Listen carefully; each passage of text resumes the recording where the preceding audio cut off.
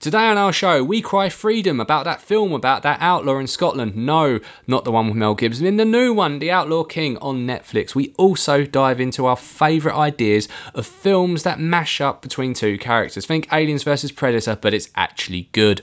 And finally, we review The Haunting of Hill House, which literally scared the crap out of me. In a cloud where there are already too many film podcasts, you have to ask yourself, what's the harm in one more? Two ordinary men armed with unqualified opinions. Talk Filmy to Me. Hello, welcome to the Talk Filmy to Me podcast, a film podcast about news, entertainment, general pop culture. It is the podcast that realises it shouldn't be throwing stones in glass houses when it comes to politics being in the UK. So we're not going to talk about Brexit or anything to do with the political iceberg that is our shitstorm of a country. Anyway, that aside, speaking about my iceberg, I want to introduce you my co-host for this evening. You may know him as John, I know him as Deska, or you may know him as the collaborator of Lucky Dust, the album you can find on Spotify or iTunes or where good music streaming services are. John, how are you, sir? Amazing. I'm enjoying all the royalties that your promotion of my album gets every week. I've made at least 5 pence this month. I'm not even joking. That's the sort of Spotify handout you get these days. Yeah, I read somewhere that Lady Gaga is like the most streamed artist of all time. Like, you're talking billions of plays. And she gets something like a few $1,000s a year. Like, it's actually pathetic what the actual artists get from these services. Yeah, they haven't quite ironed that out yet, have they? The films are doing all right though. The equivalents of Netflix, Amazon Prime, they seem to be doing just fine for money. Well, Netflix do make it rain in terms of all that sort of stuff. Actually, speaking of streaming services, did you hear that Disney have actually unveiled their service in terms of it's coming for next year? Is it Disney Plus? Yes, yeah. So the idea of it is going to be, they've only announced the Star Wars stuff, as we spoke about last week, also announced the Marvel TV shows, but also all the Disney B movies. So you remember stuff like The Lion King 2, Aladdin 3, all that sort of stuff. They're going to cram all that in there as well. I keep saying, it depends on price and, you know what, how much money Netflix puts into their economy for original content. And see, I'm going to fucking buy it, let's face it. Anyone who's got kids is going to buy it. Anyone who's nostalgic is going to buy it. Look, let's just cut the middleman out and just accept it. We are all getting Disney Plus at some point, surely. Yeah, I'm not sure about the name. Disney Plus. Disney's big enough. Just call it Disney. Don't have to give it a plus. Just Disney. Well, didn't Google kill Google Plus recently? And maybe they're like, the Plus name works out so well for them. Who knows? But anyway, should we crack on with our first review this week? I'm done with running and I'm sick of hating. Power is making decisions. And whatever course you are charting, I choose you. My husband. We need to unite Scotland. Outlaw King, it's a Netflix original movie. It's got quite a stellar cast. It's got some real pedigree in terms of the screenwriter in this as well. Basically, this film is set in medieval Scotland shortly after the events of William Wallace. However, it does not want to be known as the sequel to Braveheart, but inevitably you do kind of think of it as a sequel to Braveheart, where it focuses on Robert the Bruce, who is played by Chris Pine. Not only does it share resemblance to the Oscar-winning film in the early 90s with Mel Gibson, of it obviously being a sale of Scotland opposing the English, but also it's got a lead American actor coming over, taking on an iconic Scottish role, trying to put on the accent. Obviously, a big stellar cast is in this as well. So basically, this film is set shortly after the events of what happens to William Wallace, and about how Robert the Bruce's family are forced to sacrifice their land, their people, and their duty to the English. And basically, they're not quite happy about this. And shortly after the death of Robert's father, he takes the reins of the family, and you learn that eventually, history ensues if you know your Scottish history from that. John, are you interested in this sort of thing? Is this sort of film you're down with? I bloody love it, mate. I always sold anything like this. You can kind of think of this as a sequel to Braveheart. And the film actually does a really good job of being historically accurate, which is refreshing. No kilts, of course, because there were no kilts, they did not wear kilts, unlike Braveheart would have you assume. So if you're interested in that sort of thing, no kilts, I'm afraid. But it was really interesting. It's worth checking out Robert the Bruce's actual face, okay, because they managed to find his body in a coffin and kind of restructure what he would look like. And I hate to disappoint you, but he looks nothing like Chris Pine, and they've done him a lot of favours by portraying him as someone as dashingly handsome as Chris Pine, because he's an ugly fuck, is how I describe him. But no, I do appreciate the historical accuracy of this film. I'm always sold on this sort of movie, especially when it kind of tries to be as accurate as this has been. Very true. One of the things I really enjoy about it, like I say, the historical accuracy, cultural appreciation, whatever you want to call it. I love the attention to detail on that. So early in the film, and this is no spoiler, Robert the Bruce has to marry into, I think it was King Edward's goddaughter, and they have a Scottish medieval wedding ceremony. And it's the weirdest fucking thing you'll ever see. So basically, the bride and groom lie flat on their stomachs in their gowns, and they basically put like a blanket over them and do the bumps.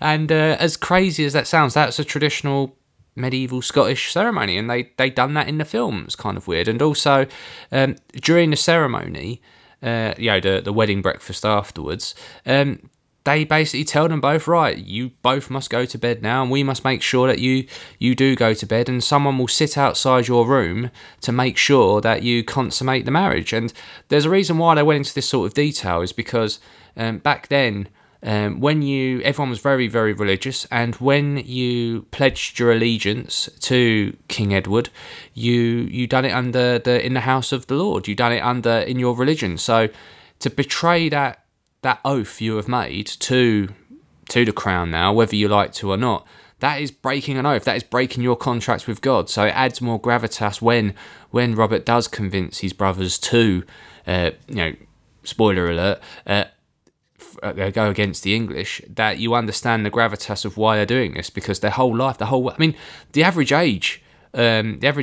of life expectancy of someone at that state is 35, and so the vast majority of their lives they would have been completely held in by their religion. So it's interesting how they pulled on that, I thought, in this film.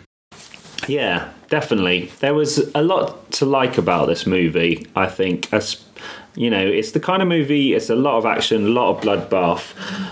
You could benefit from watching on a big screen, to be honest. But, as far as the gore, did you find it a little too much? Like, the battle scenes, they were obviously, go hard or go home, I felt was kind of the approach.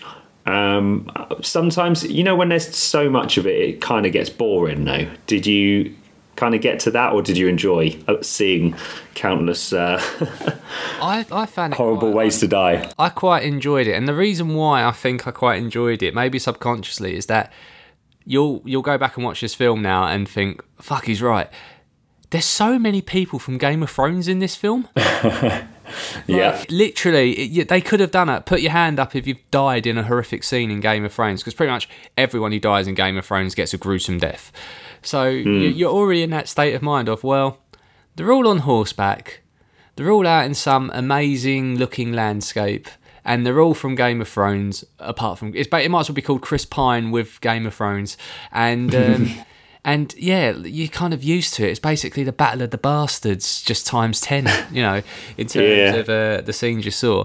I really enjoyed this film. I thought Chris Pine was brilliant in this. Like, it usually brushes up against me when it's this American's coming over to do an English accent or a Scottish accent or whatever. Look, we do it all the time. A lot of Brits go to America and take iconic roles. Why can't it be done more the other way around? That's hence why I think Bond could easily be US, Australian, whatever. It doesn't really matter as long as they get the character right. And I think Chris Pine does a great job in this. Yeah, I think he does a good job, I would say. I mean, they definitely. I have some criticisms of the film. Would you like to hear them? Yeah, go on then, John. Hit me with it. What's the downside from John?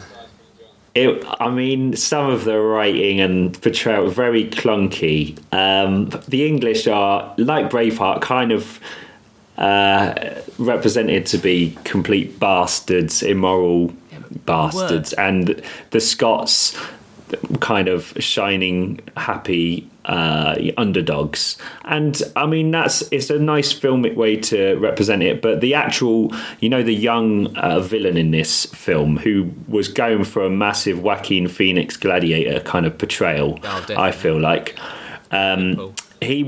his character was not as much of a bastard as he's portrayed to be in this movie. And equally, I mean, Robert the Bruce, I don't think was quite the hero as this film would portray it to be. So it kind of goes a bit black and white, where missing off the large amounts of grey area, which kind of annoys me, but I understand they've got to make a movie, and does kind of lend itself. It's nice to be able to root for a hero and whatnot, even if it is against us bloody Brits, bloody English, I'd say. So, I mean, that kind of got to me. There was also at least 3 moments where someone's about to die. They've got about a minute. Oh, I'm going to die, but I'm going to say this really coherent, clear sentence, this poignant sentence, and then I'm going to die straight after. It's like, I don't know, it got a bit old. People don't say that on their deathbeds. They say, look after mum. I don't know. Yeah, I agree with you to that point. Like, everything was a bit too overacted. It felt like every scene had to be almost Shakespearean in terms of the dialogue. And how true is this to historical events? We'll never know. But we'll probably have a better idea anyway than some people. But still, I agree with you. Never let the truth get in the way of a good story. I did enjoy, like I said, Chris Pine in this. I enjoyed the supporting cast in particular.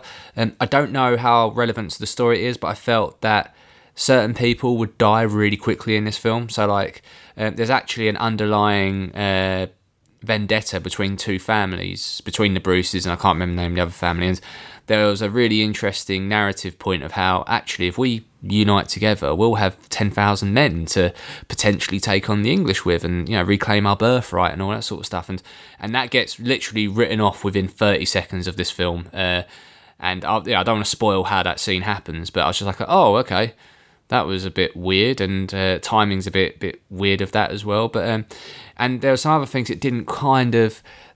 I agree with you about the whole English thing. So there's one scene in particular where when King Edward is speaking to one of the families when he's gone up to visit Scotland, and they're like, oh, my family have been here for generations, and it's my birthright to be the lord of this castle. And he's just like, get out.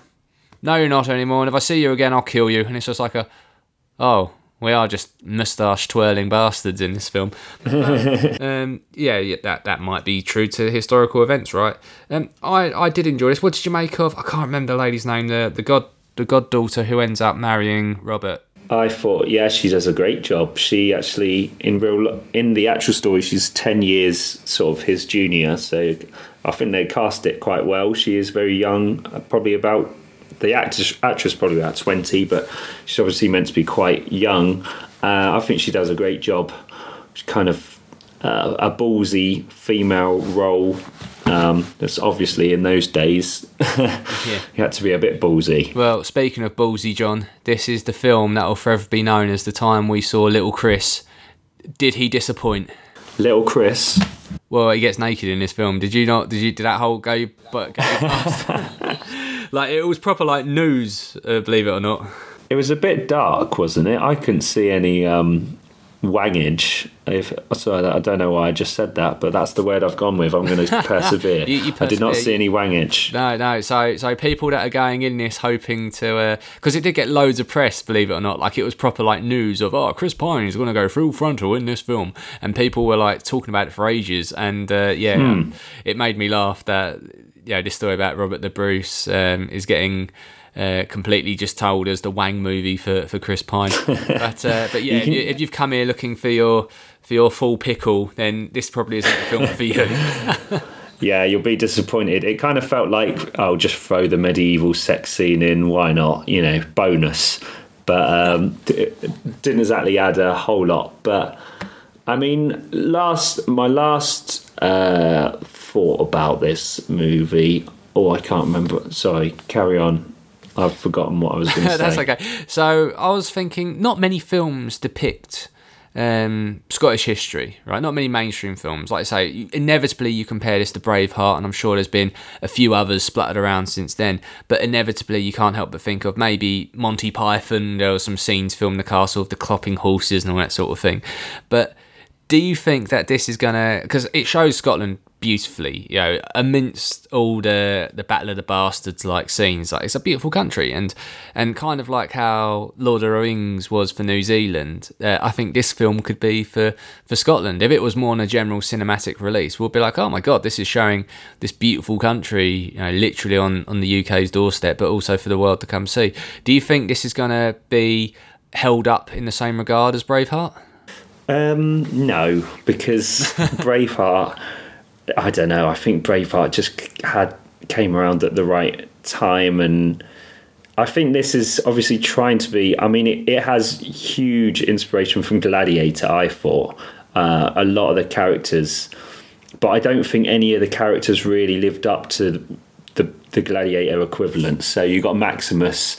I mean, Chris Pine's character wasn't quite a Maximus, and the villain wasn't quite a Joaquin Phoenix, and it didn't quite have the payoff at the end.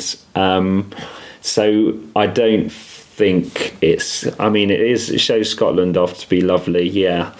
But I mean, it's good and it's interesting, but I don't think it holds up to Braveheart or Gladiator or some of the other epics. No, fair enough. I mean, it's directed by a gentleman called Dave McKenzie. He directed a film called Hell or High Water, where he actually worked with Chris Pine before, which actually is a really good drama, and I highly recommend that one. I don't think Outlaw King quite meets the heights of Hell or High Water, but this is still quite a good film. In my opinion, in terms of Netflix originals, this is kind of one that Netflix purchased rather than made from scratch, but still it's under Netflix original banner. It's definitely up there as one of the better Netflix originals. For me, I'm thinking 3 out of 5. What's your take on that, John? I'm definitely a firm 3 as well. Definitely, if it sounds up your street, if you like Braveheart, watch this. Think of it as a sequel. You will enjoy it. You'll find it interesting. If you don't think it sounds interesting, maybe don't bother.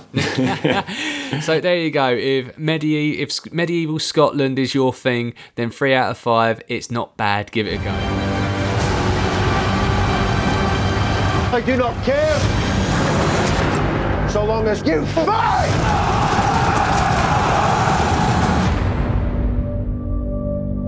News. Okay, we're going to have to acknowledge this. Obviously, anyone who listens to this podcast knows I'm a massive Marvel fan. And we've got to pay homage to this. Unfortunately, for those of you who don't know, Stan Lee, the creator of Marvel, one of the creators of Marvel, he did work with an ensemble team, unfortunately passed away at the age of 95. For a lot of people, Stan will mean lots of different things. To a younger generation, they'll probably just think of him as that old guy who keeps having cameos in films. To other people, he'll be known as that guy who used to introduce the X-Men cartoons on a Sunday morning. And for some people, he was the guy who wrote the comic books that inspired this whole world of pop culture we know now.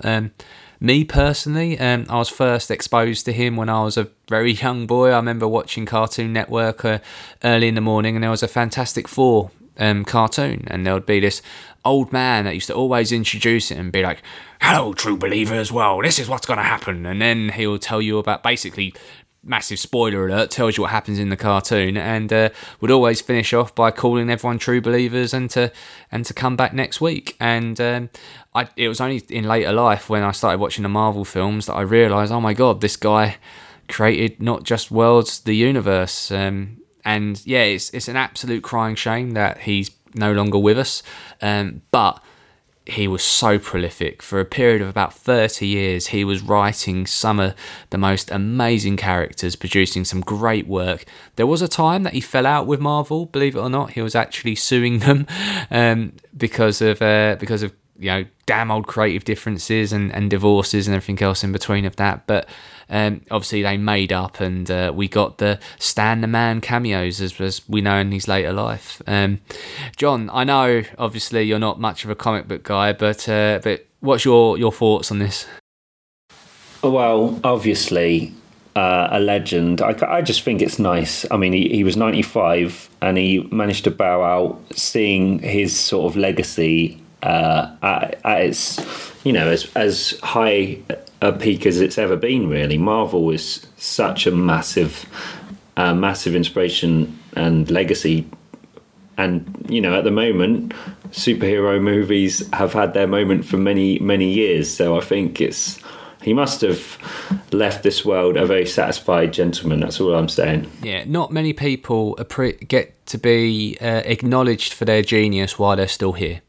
And over the years, I mean, he's the man of the conference. Like, he will be at every comic convention, every nerd convention, every panel. He will be there, in or thereabouts. And he will always stick around right until the last moment. He will sign anything. He will be there for fans. And a massive outpour has happened on social media for him, and rightfully so. The name was, Rest in Peace Stan, was trending for a good 2 days, lots of variants of that.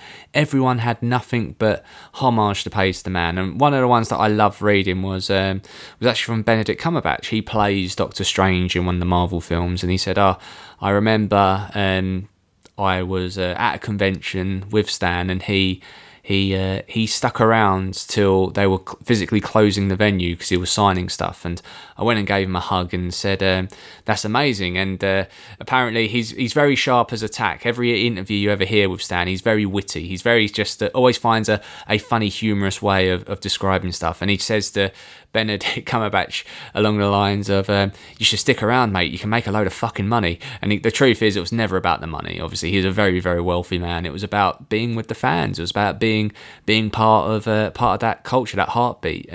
There's a really interesting interview I read with his wife. Unfortunately, his wife passed away a year ago, and she would say, everyone knows Stan as this amazing comic book creator, and rightfully so.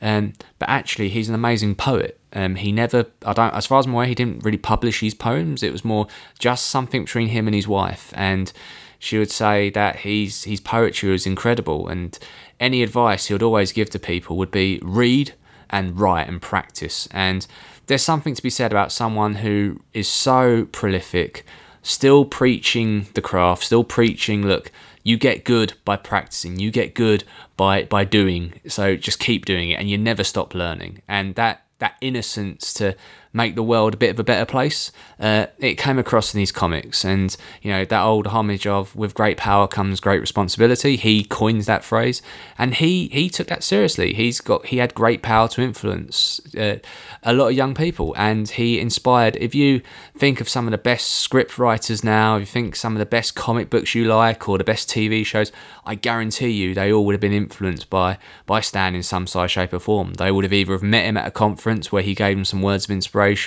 or they physically followed one of his characters he created.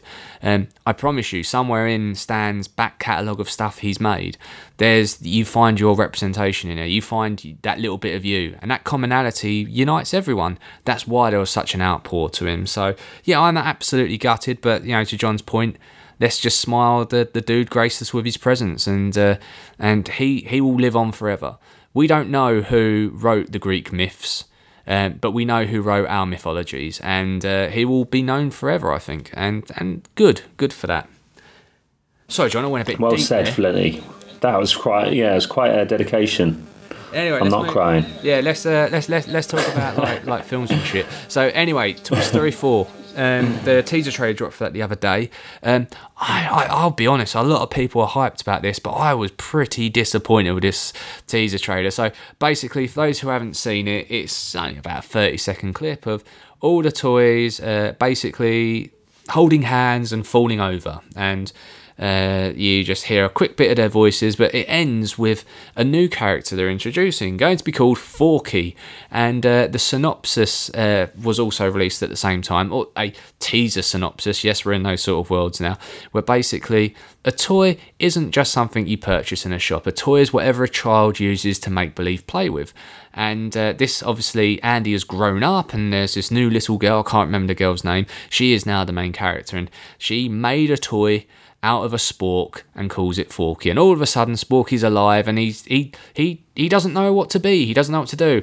Obviously, there's going to be an interesting theme here, I think, of representation, about knowing oneself and where you fit in with the world and all that sort of thing. So I love the idea of the story. I just think the spork looks fucking shit. Yeah, I saw the trailer where they're all flying across the screen, and great to see the old gang back together. It kind of felt a bit like, oh, we're on our fourth one. Oh, we need to introduce something. What should it be? Clutching a little bit at straws, but if you pardon the cutlery pun there. But I think, I don't know, I'll withhold judgment. Do you remember when Twitter doubled its character count and everyone went, what, this is stupid, and now no one says that. Everyone's like, oh, of course it should have doubled, that's the right move. So I'm hoping I'll look back and be like, no, they shouldn't have kept it a trilogy. They should have kept making Toy Stories for the rest of my life so I can keep enjoying it. But the purist in me wants it just to be a trilogy, and it's like, look, you've made an amazing trilogy, and just leave it there. But look, the people that write these films, they don't just churn out any old crap, right? For this to get over the line, like read the book, Creativity Inc., and you'll find out all of the problems that happened with Toy Story 2. They actually made an entire sequel to Toy Story that never got released because it wasn't good enough.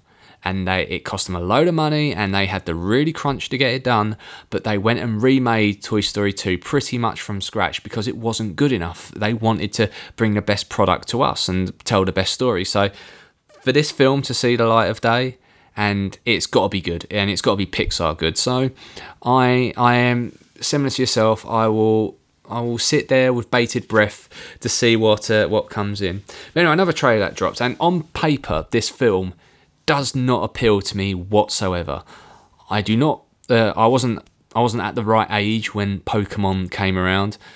Although I enjoy the games, I didn't really watch the TV show. And the concept of this film is basically, it's a world where Pokemon exists. We're in the Pokemon world, and someone partners with Pikachu to basically solve a crime. And you go, oh, I'm not really that bothered. And then you go, Ryan Reynolds is going to voice Pikachu. And you go, okay, you've got my curiosity. Now, after seeing the trailer for this, they definitely have got my attention. The trailer for Detective Pikachu dropped, and some people were losing their shit over seeing Pokemon like animated in a live action style. I thought it actually, and after seeing this trailer, I really am excited about this film. I don't know why, but there's something really charming and just fun about it. Have you had a chance to see this one? I've seen a brief trailer and heard the Ryan Reynolds news. I've kind of resigned myself to the fact that Pokemon is probably going to be in pop culture and be in my face for the rest of my life. I've always hated Pokemon, and every few years Pokemon Go or some other Pokemon shit rears its ugly, stupid head, and now they've attached Ryan Reynolds' genuine talent to it. I don't know. Is it like when Sonic the Hedgehog's got a speaking role in the cartoons and it just ruined it for everyone? Everyone's like, no, well, that's not right, man. There is a Sonic film in the works, actually, and John Ralphio from Parks and Rec's doing the voice of Sonic. But anyway, that's for another time. This film, I'll be honest, like I said, on paper, I was dead against this, but actually the concept of, like, the interesting theme is, like, basically Pikachu stumbles upon this guy who's looking for his dad, and I think he's either a detective or training to be a detective, and everyone can only understand Pokemons by saying their names, right? Hence why they got their names as Pikachu and Charizard and all that sort of stuff. And it turns out that this guy is basically the Dr. Dolittle of Pokemon, so he can actually hear what Pikachu is saying normally. So Pikachu, when he's talking to this guy, guy is Ryan Reynolds, and he's talking normally, but everyone else can just hear Pikachu going Pika, Pika, and it's just, there's something really funny about that. And it's just like, oh, no one else can understand me. Oh, I'm so lonely. And it's just, there's something so hilarious about the voice work in this. I also think 90 minutes hilarious. I think they could pull it off. I think if they get it right, there's a really funny scene where they're interrogating a Pokemon who's a mime. He physically is a mime. He mimes stuff, and yeah, it made me smile. It was very much a charm offensive. Part of me thinks this actually could be kind of R-rated, and it could be kind of funny. You think about the puppet murder movie we reviewed a few months back. I can't remember what it's called, Happy Time Murders. That was kind of cool, and it was R-rated. Maybe this could have been as well, but it put a big smile on my face, definitely colour me intrigued, and I can't wait for that one to come out. Anyway, moving into TV, so Pedro Pascal, you may know him as the guy in Narcos. He's also in Kingsman, The Golden Circle. He has been cast as the lead in the new Star Wars TV show, The Mandalorian, which is all about bounty hunters and stuff. He's an amazing actor, and I know a lot of people aren't particularly hyped about this TV show, but this guy is pretty talented. So he's also, John, he was the guy in Game of Thrones who... he become like the most likeable guy in 3 episodes. He got killed by the Mountain. Do you remember he was that guy who's like, you killed my mother, raped her sister, and murdered her children? That guy. Yeah, I'm really happy to see him getting work. Oh, he was a great character in Game of Thrones. But anyway, while we're speaking about Kingsman, it's been announced that Aaron Egerton, the guy in... is it Aaron or is it Taron? I keep getting confused. Anyway, the main guy in Kingsman, he's not going to be in the 3rd film. Reason why is because they're going a completely different story direction. I think it's probably going to be prequel territory if you know what happens in the Golden Circle. But it's interesting that those films are going to continue without their main man. But back to Pedro and Game of Thrones land. Did you see the teaser trailer dropped for Game of Thrones final season? I haven't seen that. I'm going to have to check that out. Well, don't bother. It's literally just hype. Do you know what I mean? Like, it's just a hype trailer. It's just not showing you anything, but it's trying to show you everything, but actually shows you nothing. And the only real takeaway is that Game of Thrones is coming back in April 2019. That's the main gist of this teaser. There's no giveaways of what's happening. Obviously, we know it's going to do with the what they call the White Walkers coming over and all that sort of stuff, and obviously the war that's happening and the Battle of Dragons, which we know is going to be epic. But yeah, I was excited, although April is a long way away. It's a long way away, but I think it's right. Don't give anything away, Game of Thrones. Keep it under your hood. We don't need to know. If you leak, you're a bad person. That's a motto for life. Anyway, so moving back to film. So Venom, we reviewed a while back, and we gave it a cheerful 2 with the review of, look, it's what you expect it to be. Unfortunately, it doesn't go full Venom, so it kind of becomes mediocre, and the CGI at the end does make it kind of poor. That being said, Tom Hardy is absolutely incredible. He literally fights for those 2 stars to make it a 2-star film, and we hope to see it taken in an R-rated direction, and maybe a better director could land something cool here. Anyway, what do critics know? Because at the end of the day, this film has done absolutely amazing at the box office. It has just passed the $600 million mark worldwide. I think that means we're getting a sequel. I think that means that word of mouth has not harmed this in terms of what the critics say, but also the value in the Chinese market. Since it's been in the Chinese market, that is what's propelled upwards. Put this in context. Wonder Woman, which everyone says is a cultural milestone for superhero movies, which apparently had legs in terms of went from week to week to week to week to week of earning more and more money. Venom's only like nearly 150 away from meeting Wonder Woman's gross income. That's insane if you consider how many negative reviews Venom's had. It's kind of depressing, isn't it? Crap movies can survive. I think it's a sad state of the times, really. The international market, it just feel like loud, big explosions, poor story lines will get you by now, and it encourages more of it, does it? And, I just feel like Talk Filmy to me should have more of a say about what goes into your cinema and what gets successful, Are you saying that there should be a people's vote on what goes into the cinema? Well, a Talk Filmy vote, yeah. Well, there we go. I'm actually on the other side of this. I'm actually really happy that Venom's making lots of money, because I do get annoyed when people basically try and slate a film before it's even come out, which is what a lot of people were doing with Venom. Yes, okay, it didn't turn out to be that good, but it did not deserve the mauling that a lot of other media establishments were giving it. So bully for them. And like I say, I really hope we see that sequel. I just hope we see it with a better director, a better producer, and a better story. That being said, well done to all involved. Anyway, just to wrap up news. So Godzilla versus King Kong. Now, there's this whole universe of films being made. The original Godzilla, well, I say original, the latest incarnation of Godzilla, which came out, I think, in 2014, completely underutilised. Bryan Cranston, by the way, I still don't forgive you for giving him such a small role in that. Anyway, was quite good, but it's launched a series of films. We had Kong, Skull Island from last year, which I thought was a really good film. The director of that at the moment is currently working on a Metal Gear Solid movie.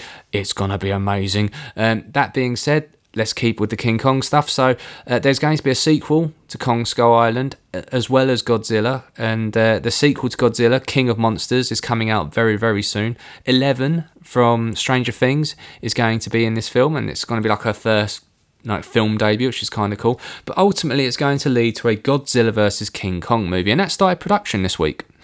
John, what's your favourite monster movie? Favourite monster movie? Oh well, that's a tough one. I mean, Jurassic Park doesn't count, does it? That's not a monster. It can get it. For me, the 1998 Godzilla film, just because it had that Jamiroquai soundtrack to it. Yes, actually, Deeper Underground. Oh, that was pretty special, wasn't it? That was a bit of a banger of a tune, wasn't it? And the film actually was really good. Even though it had little Godzillas in a stadium trying to look like velociraptors. But anyway, that aside, hopefully they will learn from the past and not repeat with the sequel that's coming out very soon. So anyway, yeah, that's your news for this week. Streaming Gems.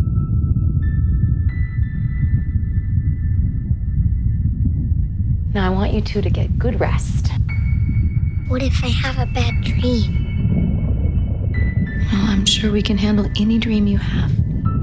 So for the streaming gem this week, we're a little bit late to the party on this one, but that's because we had so much other stuff to do, and I really wanted to give this one out as a streaming gem. The Haunting of Hill House is a television series on your Netflix accounts at the moment. It is a reimagining of a classic novel, basically about a haunted house.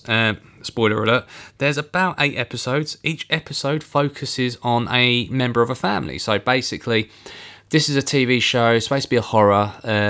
The gist of this is that a family moves into a house, a bunch of weird shit happens, a haunting happens, and then they move on with their lives. And a period, I think 20 years passes. And this is just told in such an interesting, intricately beautiful way.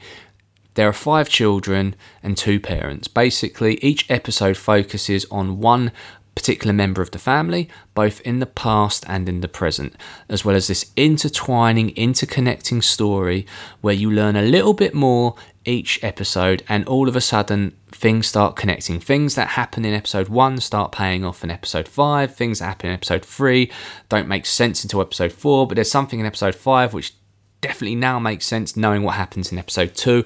All that sort of stuff. This has had such a long tail in terms of people loving it. It's been directed by a gentleman called Michael Flanagan.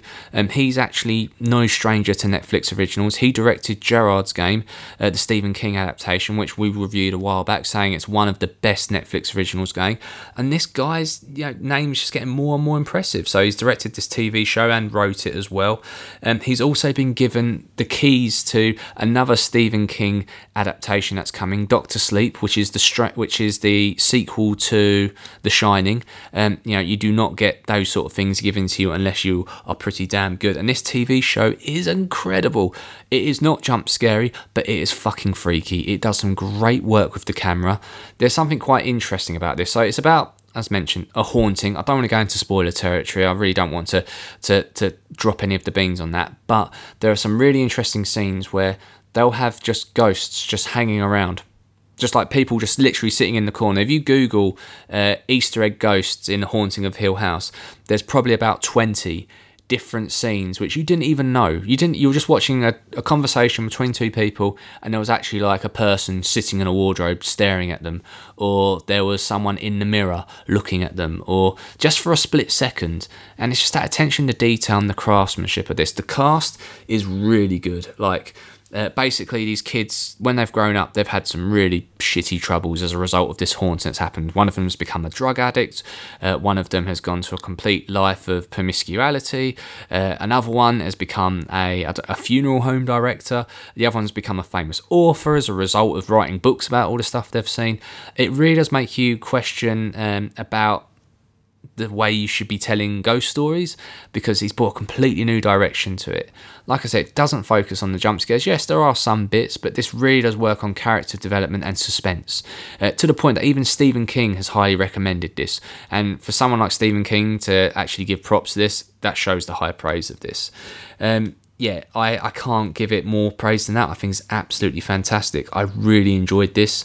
John, I think this is right up your alley, actually. I think if you do find yourself with 8 hours worth of Netflix to binge on, this is the one. I'm definitely going to get on it, although not tonight, because I am staying in an old hotel called the Old Rectory Hotel on my own, and I don't really feel like that's a very good time to start this series by the sounds of it. Because I'll wait till I'm with my wife, because I'm a big fat pussy. But yeah, no, it sounds amazing. Yeah, definitely. This is definitely a 5-star review for this TV show. Netflix, we've always accused them of having what we call Netflix bloat, of just adding too many episodes for no reason. This was the opposite. I wanted more of this, and they just fly by. And me and my wife both were just like, oh, next episode. Oh my God, what happens there? And you know how it's like Breaking Bad had this, in terms of they'd always end the episode on such a interesting point, or a cliffhanger, or something just unveiling, that you had to hit play to watch that next episode. Hill House does that to an amazing degree, and it does go into the world of the supernatural. It handholds you into it. It takes you through lots of things which you could start to explain in other circumstances, but obviously by its conclusion, it's taking you really through that journey. Like I say, the cast is absolutely fantastic. I think, you know, you watch a TV show where all of a sudden the main cast goes off to go have amazing film careers. You think of, like, obviously Friends, but you think about stuff like Community in recent years, Parks and Recreation, obviously more comedy based, but I think a bunch of big acting careers are going to be launched as a result of this TV show. If not at least the director. The director's going on some pretty awesome stuff already. So yeah, highly recommend it. 5 out of 5. You don't have to worry now, sweetie. That really bad dream? Of course I'd wake you.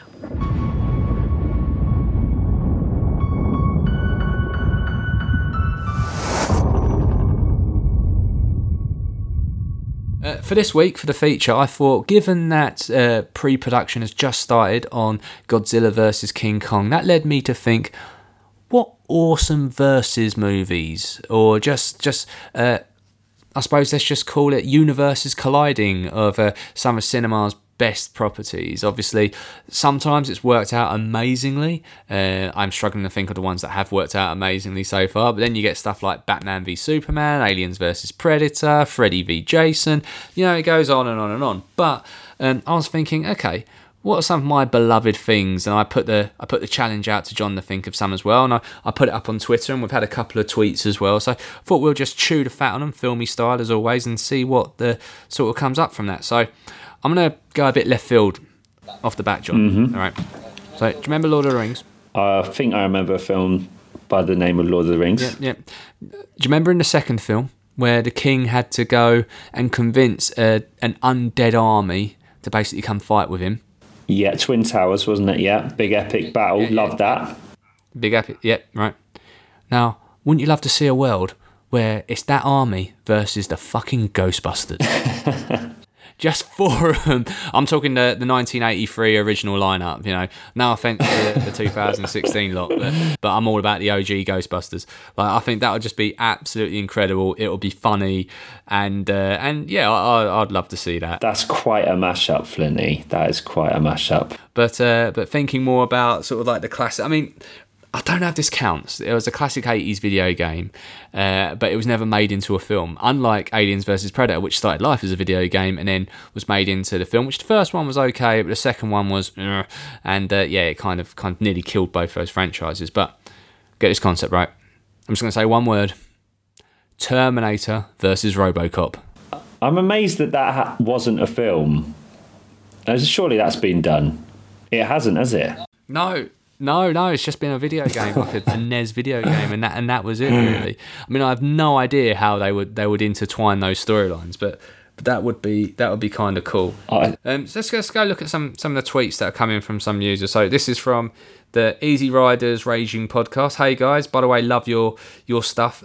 This is pretty fucking cool. So imagine a film where it's Deckard from Blade Runner going up against classic movie robots, but stuff like Wall-E, Johnny Five, and the teddy bear from AI. I mean, do we go with Deckard, Blade Runner now? Oh, sorry, Blade Runner original or Blade Runner 2049? Because I like to think that a wildly Harrison Ford, who's trains the robot dogs, might help him out a bit more there. I would watch an hour and a half of him just kicking the shit out of helpless little adorable robots for. Yeah, I think that has comic legs. That's a good suggestion. Yeah, definitely. And like I say, I could watch that film all day, and I'd love to see someone beat the shit out of Johnny Five. Anyway, I'm gonna go a bit left field now. So, even lefter. Who's the ultimate like film detective for you? Film detective. Oh. Yeah, like who's the ultimate like detective, really? Well, Sherlock is the one that comes to mind. Yeah, of course, right. What's the ultimate murder thriller that you've seen in your lifetime? Ultimate murder thriller. Seven? There we go, John. Sherlock Holmes in the universe of Seven, tracking down the 7 deadly sins. Or you could modernise it, right, and have like a modern Sherlock Holmes, which is basically House.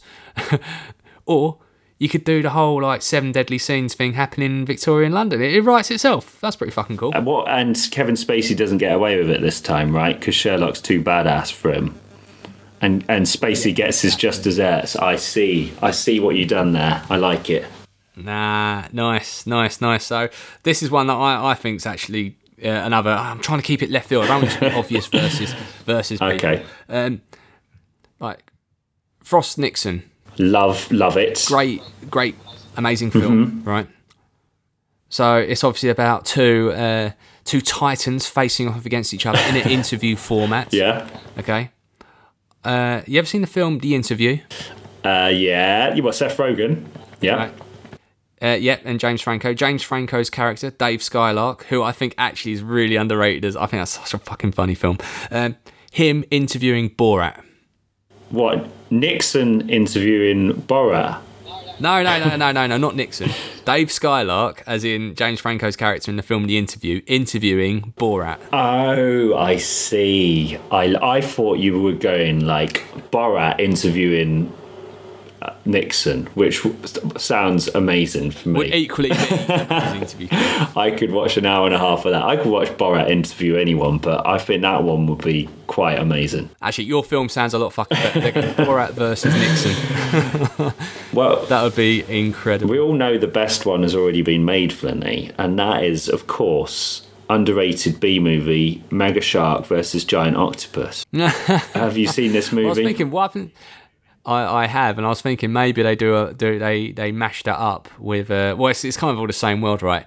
The Meg versus Sharknado, like, the giant shark versus a tornado of sharks. If you're going down the B movie route, but here's another one to spin your head a bit. So Dexter, I'm going TV mixing with film. All right, Dexter catching Patrick Bateman, the American Psycho. Oh, I like it. Dexter. I would watch that all day.